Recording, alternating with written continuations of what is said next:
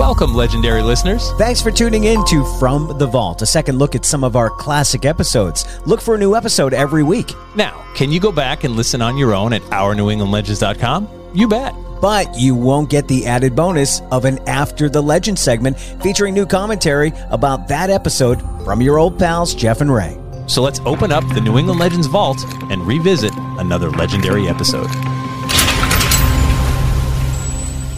And we're back with another edition of From the Vault, where we go and re-explore some of the classic episodes and take another look and a deeper dive.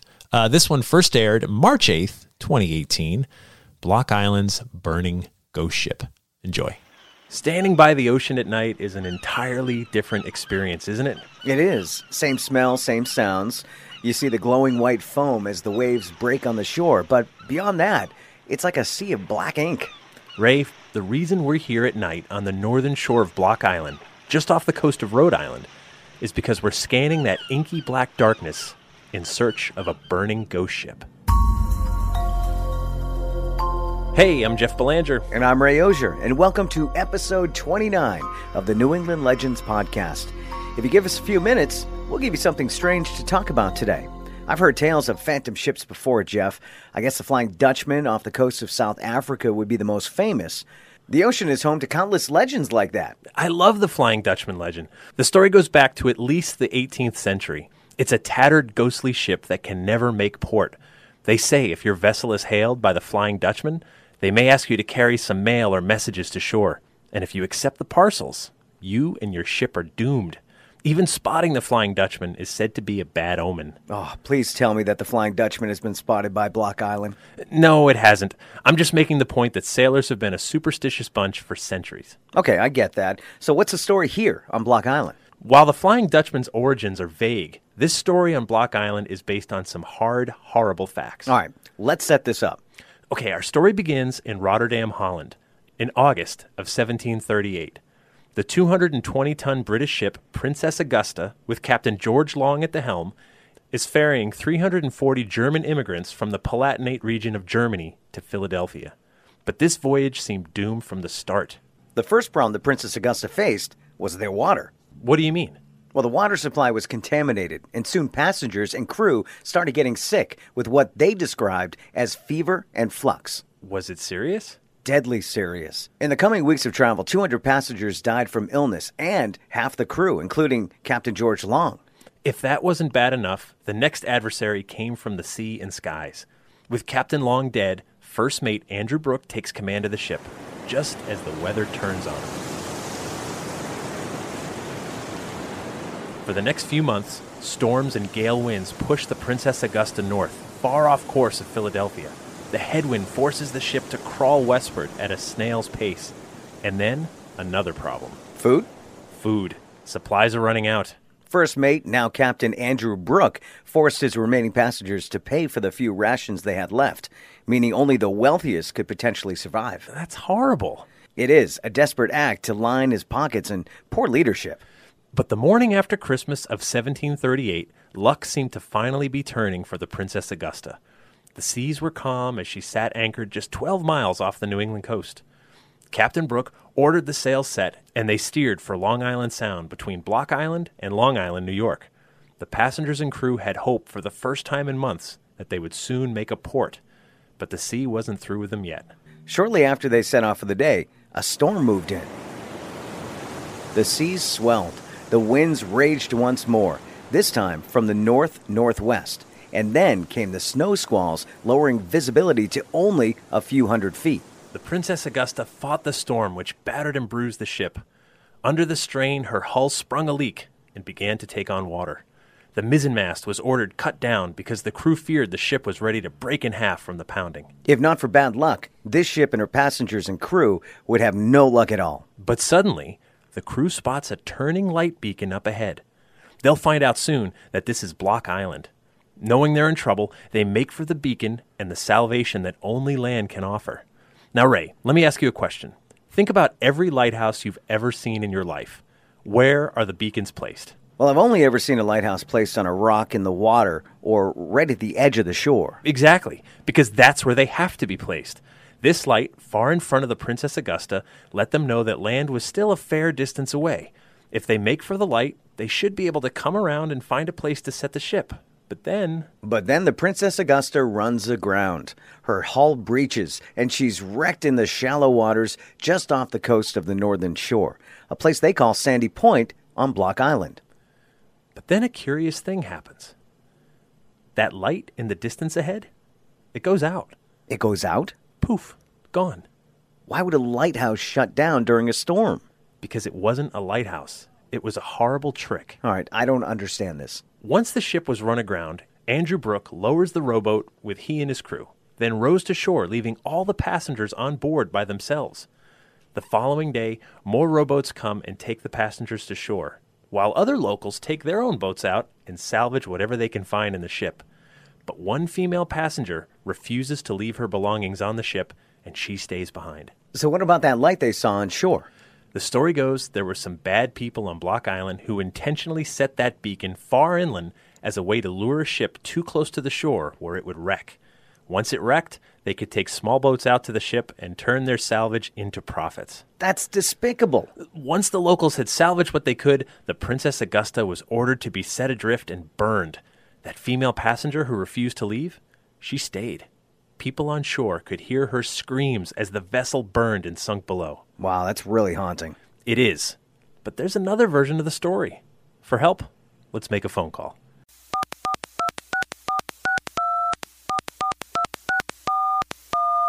Is that really his phone number? My name's Dr. Michael Dell. I'm a folklorist living in Rhode Island sometimes and other times in Texas. We asked Dr. Bell what happened once the Princess Augusta was wrecked. Well, I'm thinking about the deposition that was found in the Rhode Island Historical Society archives around 1925, and that had been missing for a long time. Depositions were taken from passengers and crew after the incident as to what happened. Dr. Bell speaks with Block Island historian Fred Benson, who explains that the Princess Augusta's first mate turned captain is not a good guy. Turns out Andrew Brooke had good reason not to want his passengers to go ashore. The trunks of the people, the Palatinites, were being looted. So he didn't want that revealed. And they were wrecked off Block Island, and they were on a cable. And the people were imploring him to cut the cable, let them go, ashore to save them. And he finally relented, and the Block Islanders saved many of the people on board. That's the historically, supposedly accurate story of what happened. The ship was then scuttled, possibly burned so the wreckage wouldn't create future navigational problems. And there's no record of any woman burning with the ship. But still, I wonder, how do we get the other version of this story? So Dr. Bell explained how in 1867, now this is 129 years after the fact, John Greenleaf Whittier writes this poem called The Wreck of the Palatine, which is what most people called the Princess Augusta once the story had passed into legend. Got it. Most people incorrectly call the Princess Augusta the Palatine. Exactly. So this poem is based on a story Whittier had heard about people who would set up false lights to lure ships to their doom in order to loot them. You have to remember, if a ship wrecked back then, it's your right to salvage the remains. Unless, of course, you wrecked the ship with the intent of looting. So, if this was the case of bad luck, and the Block Islanders helped and didn't loot, how did the Palatine Light story happen? Well, John Greenleaf Whittier wrote a poem called The Wreck of the Palatine. Yeah, he had received a letter in the late 1860s from a man named John Hazard. And John Hazard told him that story about the Block Islanders setting up a false light to lure the ship ashore so that they could plunder it. And Whittier had experimented with a ghost ship poem earlier, like in the 1830s, and it didn't work out. And he thought, well, this is a good way to get back to it. So he wrote the Wreck of the Palatine using that version, that it was the Block Islanders who were really the ones responsible for the wreck and for the plundering of the goods on the ship. Here's a few lines from John Greenleaf Whittier's poem. Down swooped the wreckers like birds of prey, tearing the heart of the ship away, and the dead had never a word to say. And then, with ghastly shimmer and shine, over the rocks and the seething brine, They burn the wreck of the Palatine. Well done, Ray. I like that. So Whittier's poem gets popular. The depositions of the actual passengers and crew from 1738 are missing. And this poem version turns into the real story. Who would actually do something like this? Setting up a false light to lure ships? As Dr. Bell explained, that story in practice had gone on for a long time. So, for example, have you ever heard of Nag's Head? Sure, a pretty coastal town in North Carolina. The story goes it got its name because nefarious locals used to take a horse, a nag, and place a lantern around its neck and walk him in circles near the shore to look like a lighthouse in order to lure in ships to their doom where they could then be plundered. And I collected a story like that in the early 1980s from an older man on Block Island who said that when he was a child, which would have been in the early 20th century, people would sometimes put a lantern around the neck of a mule and lead it in a circle around a haystack, the turning light of a lighthouse, in order to lure coal barges ashore. And then they would go down and collect the coal. He said when he was a kid, he would go down and collect it. They'd have enough to last the whole winter to heat the house and even sell some. That is cold-blooded. Risking people's lives to plunder? So you have this sinister practice of setting a false light that was done all along the coast. You have the real shipwreck of the Princess Augusta, or the Palatine, if you prefer that name. And now we have a burning ghost ship that's most often spotted during the anniversary of the wreck, shortly after Christmas each year. The crazy thing is, something haunts these waters. Even in modern times, people will spot the glow of a burning ghost ship on these waters. They call it the Palatine Light. Man, standing out here in the dark right now, that definitely gives me chills. I usually think of Block Island as this New England paradise that welcomes tourists. But because of Whittier's poem, there's a tiny bit of dark stain here. I think the poem cemented the version of the Block Islanders as plunderers. People on Block Island are not really fond of John Greenleaf Whittier.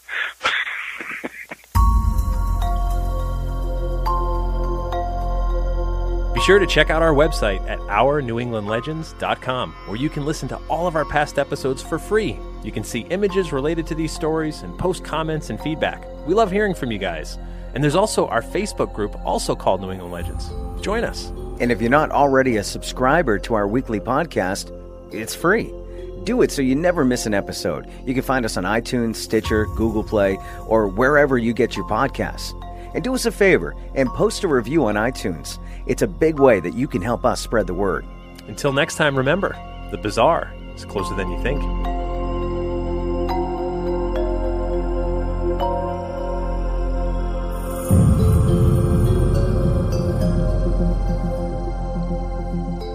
All right, that brings us to After the Legend, where we explore a little deeper into this week's story or this past story, and it's brought to you by this sponsor.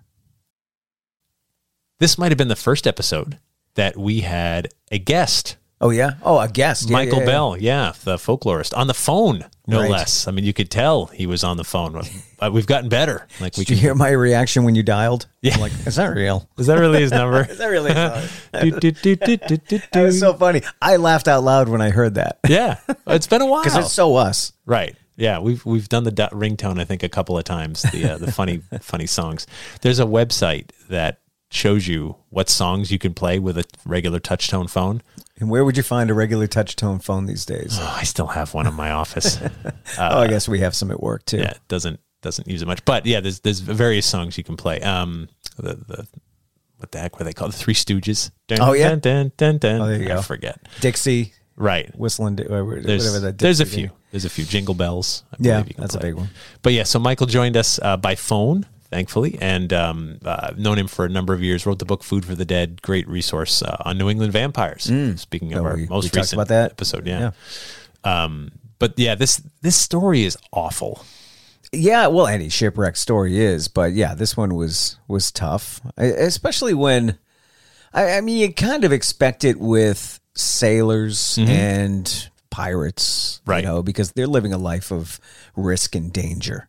But when there's just common folk traveling, Yeah. that's the tough part. Yeah, right. Yeah, you're not some crew that knows you're taking these risks to Right. get this cargo and you're being well compensated for that. Like you're just you're passengers, and these monsters on Block Island, that intentionally wrecked the ship by putting up a false light. I mean, and by the way, they weren't the first nor the last to do this. This is a thing around the world because the rules of the sea is salvage as anybody's. So you wreck these ships, you risk people's lives and cargo and money and, for what? But the other side of the story is that there was a lot of heroism, a lot of good neighbors, right? That I think we don't focus on that part enough. Where there were people. But we love talking about the tragedies, but there's a whole other side to most of these tragedies. Mr. Rogers, remember there's a great quote attributed to him. I'm paraphrasing it, but it was something like his mother told him, whenever there's something bad happening, whenever there's real trouble, look for the people that go running in. Yes. Yeah. Those are the good people. Those are the helpers. And there will always be helpers. There are people that run from danger and there are people that run to danger. Not necessarily first responders, them too, of course, but sometimes regular folks that are like, someone might need help. Oh, I'm run toward. Yeah. Yeah. I've Instinctively. had the urge. I don't think I've ever had to. Yeah. There was an accident once and they pulled the guy out of the car and he was on the front lawn of a home. And I did pull over and run to help where I could have just kept driving. Right. The guy ended up dying. Oh my goodness. It was a weird situation. Yeah. But that's it. But when you sense danger, it's almost like that spidey sense. Sure. I do feel like I would be pulled to that situation. Yeah. Who knows till it happens, obviously. Now, if the first responders are already there, sure. no, I stay out of the way, right? They don't need other hands in the way. Right. But if nobody's there, Yep. absolutely. Then you see what you can do to help.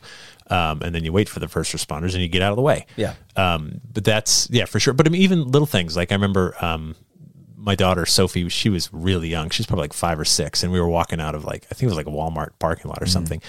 And some young woman, maybe 19 or 20, was dealing with a flat tire. And she had the fix-a-flat stuff, but like she wasn't getting. So we walked by and I just stopped. And Sophie looked at me. She's like, "Are we going to go help?" Like, "Yep, we are," because you know what? That's someone's Sophie. Yeah. And we're going to turn around and we're going to go back and help and we're going to get her tire, fixed and get her on her way. And so we did. And so we went over and introduced ourselves and, but then that's nice. She wasn't in life or limb danger. It was just. Sure. But I'm like, I would want someone to help my daughter. Sometimes you're in a rush, sometimes. No, I get it. I pulled up next to a guy who's, and I just couldn't stop because I was already pulling up, but I noticed that his hood was up. Yeah. And I'm like, oh no, I'm going to get stuck helping this guy. And I did ask him if he needed a jump, but he had something more serious going on. Oh, so right. I did ask. But at first I'm like, I just stopped here for like milk and now I'm going to be here for an hour. But luckily I got out of there. Isn't that a guy thing? Like I could see you and I would be the same, by the way. I'm not making fun of you. Like the hood's open. So you walk up and you look down at the engine, like you will see what's wrong. Oh, sure. Let me take a look. There's your problem right over here. You got to just put this wire on that. Right. And you're like, I don't know. Clink, clink, clink. Yeah. How's that? Now try it. Yeah. Yeah. Let me tap on this thing. Yeah. But you look thinking like something's going to jump out and you'd be like, I see the problem. Well, when the TV didn't work back in the day, you hit it, right? That's just because we think we have the Fonzie touch. Because that works once in a while. That's true, yeah. Right, once in a blue moon, like, a little bit. Whatever was loose in there is now connected. But yeah, no, that's the thing. But you try to help, you help if you can, I think. And so the Palatine Light, that's what locals on Block Island did. So there was the story of the horrible people that wrecked the ship and looted it. But there's the story of the people that said, whoa, it's December, it's frigid. These folks need shelter and food, and you just took who you could into your home. So your neighbor would take some others, and you just took people in. And I think that's the part of the story that, doesn't get told enough. And there's always good neighbors out there. There's people that do this every day instinctually. They don't put it on social media because it's just the right thing, because that could be you. We like talking about the negative. In radio, or at My FM, we try to focus on good news. And you have to talk about the bad news. Of course. But we try to overshadow all that with the good news. Yeah. But you know what? It's really hard getting good news from people. I every day I ask, if you have good news in your neighborhood, your family, your workplace, let me know so that I can get it out there. I never get anything. I got to go find it myself. It's so weird. Yeah. Well, think about it too. If you're on like a town group page and somebody posts like, the garbage men dumped my garbage all over the place, didn't pick it up, you're going to get 750 comments. And then you say, well, my kid had a lemonade stand. He donated all the money to charity. 2 comments. Yeah. 3 likes. People don't gravitate towards good news. Social media, it's proven time and again that negative stuff gets way more traction than positive stuff. It just does. People want to rant. People want to complain about stuff, post horrible things. The good news doesn't get the traction that it deserves. And I think sometimes part of it is just like, I think we feel like we'd be bragging. So like if I were to call the station and be like, hey Ray, like, my sister just got a new job, which is exactly the kind of thing you're looking for, right? Sure, absolutely. Something just uplifting, like, oh, isn't that great? Someone out there was out of work and found work. And now that's awesome, because we can all relate to that. But I'd be like, oh, People don't want to brag. I don't want, well, not even brag, but I'm like, oh, that's not important enough. That's not like, And it is. and I'll tell you why, Yeah. because it not so much for you, but it's going to inspire more good news. It's going to inspire a smile with someone else. Right. They'll take that and go smile at somebody else. Now they're in a good mood. Yeah. So that somebody else will be in a good mood that they cross paths with. So good news just, it incites more goodness. And that's exactly the kind of story. Like, okay, hey, got a cancer-free diagnosis for the first time. That's great. Obviously, huge news, fantastic. But there's a million little things every day. I was listening to a podcast. I forget which one. You listen to a bunch, right? And there was an author who had written a book about. He kept a joy journal. Okay. Where every day he would just try to write down things that made him smile, like seeing a guy feeding a pigeon in a park. He was just like, and then another pigeon came over and he had food for that pigeon too. And he was just like, it made me smile. Sure. Tiny, tiny little itty bitty thing. And he just kept a journal. And then he found himself looking for joy throughout the day. Well, where he's like, smart, well, if I'm going to keep this journal, I got to find more joy than just a guy feeding a pigeon.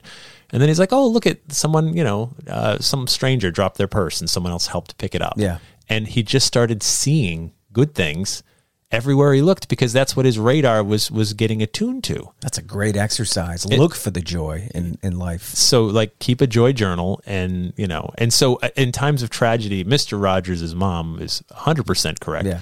There are going to be people that run into the danger and run in and help and offer, even if that help is like, I'm going to stand here in case you need something, right? I'll be off to the side. And if you say, boy, we need water, I'm on my way. I need a blanket. I need someone to walk this person safely over to that ambulance way over there. I got it. Like whatever you can do to help, it's just, lightening someone's load by just a little bit. They're not asking you to put the fire out. They're just asking you to, at least empathize with the people that have been affected.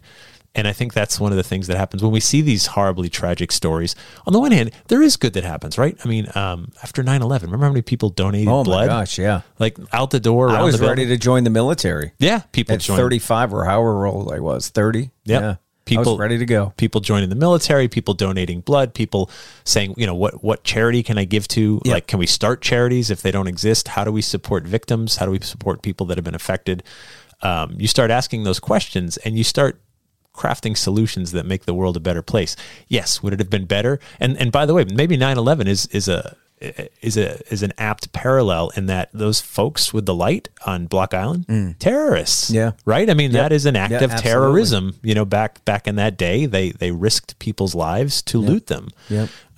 Terrible. And so, but good came of it. And of course, now we've got better ship navigation and things like that. But there's no limit to how horrible people can be. But I think there's no limit to how good people can be too. Yeah. If they're given the right opportunity. Agreed. So I love that you're looking for good news. Maybe we all got to start keeping joy journals. When we see these tragedies, we start looking for the good in them. And be the positive in life. Yeah. Oh, thanks, Ray.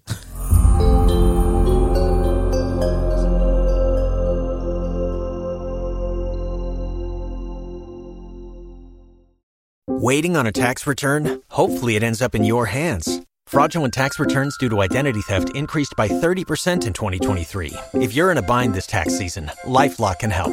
Our U.S.-based restoration specialists are experts dedicated to helping solve your identity theft issues. And all LifeLock plans are backed by the $1 Million Protection Package. So we'll reimburse you up to the limits of your plan if you lose money due to identity theft. Help protect your information this tax season with LifeLock. Save up to 25% your first year at LifeLock.com/aware.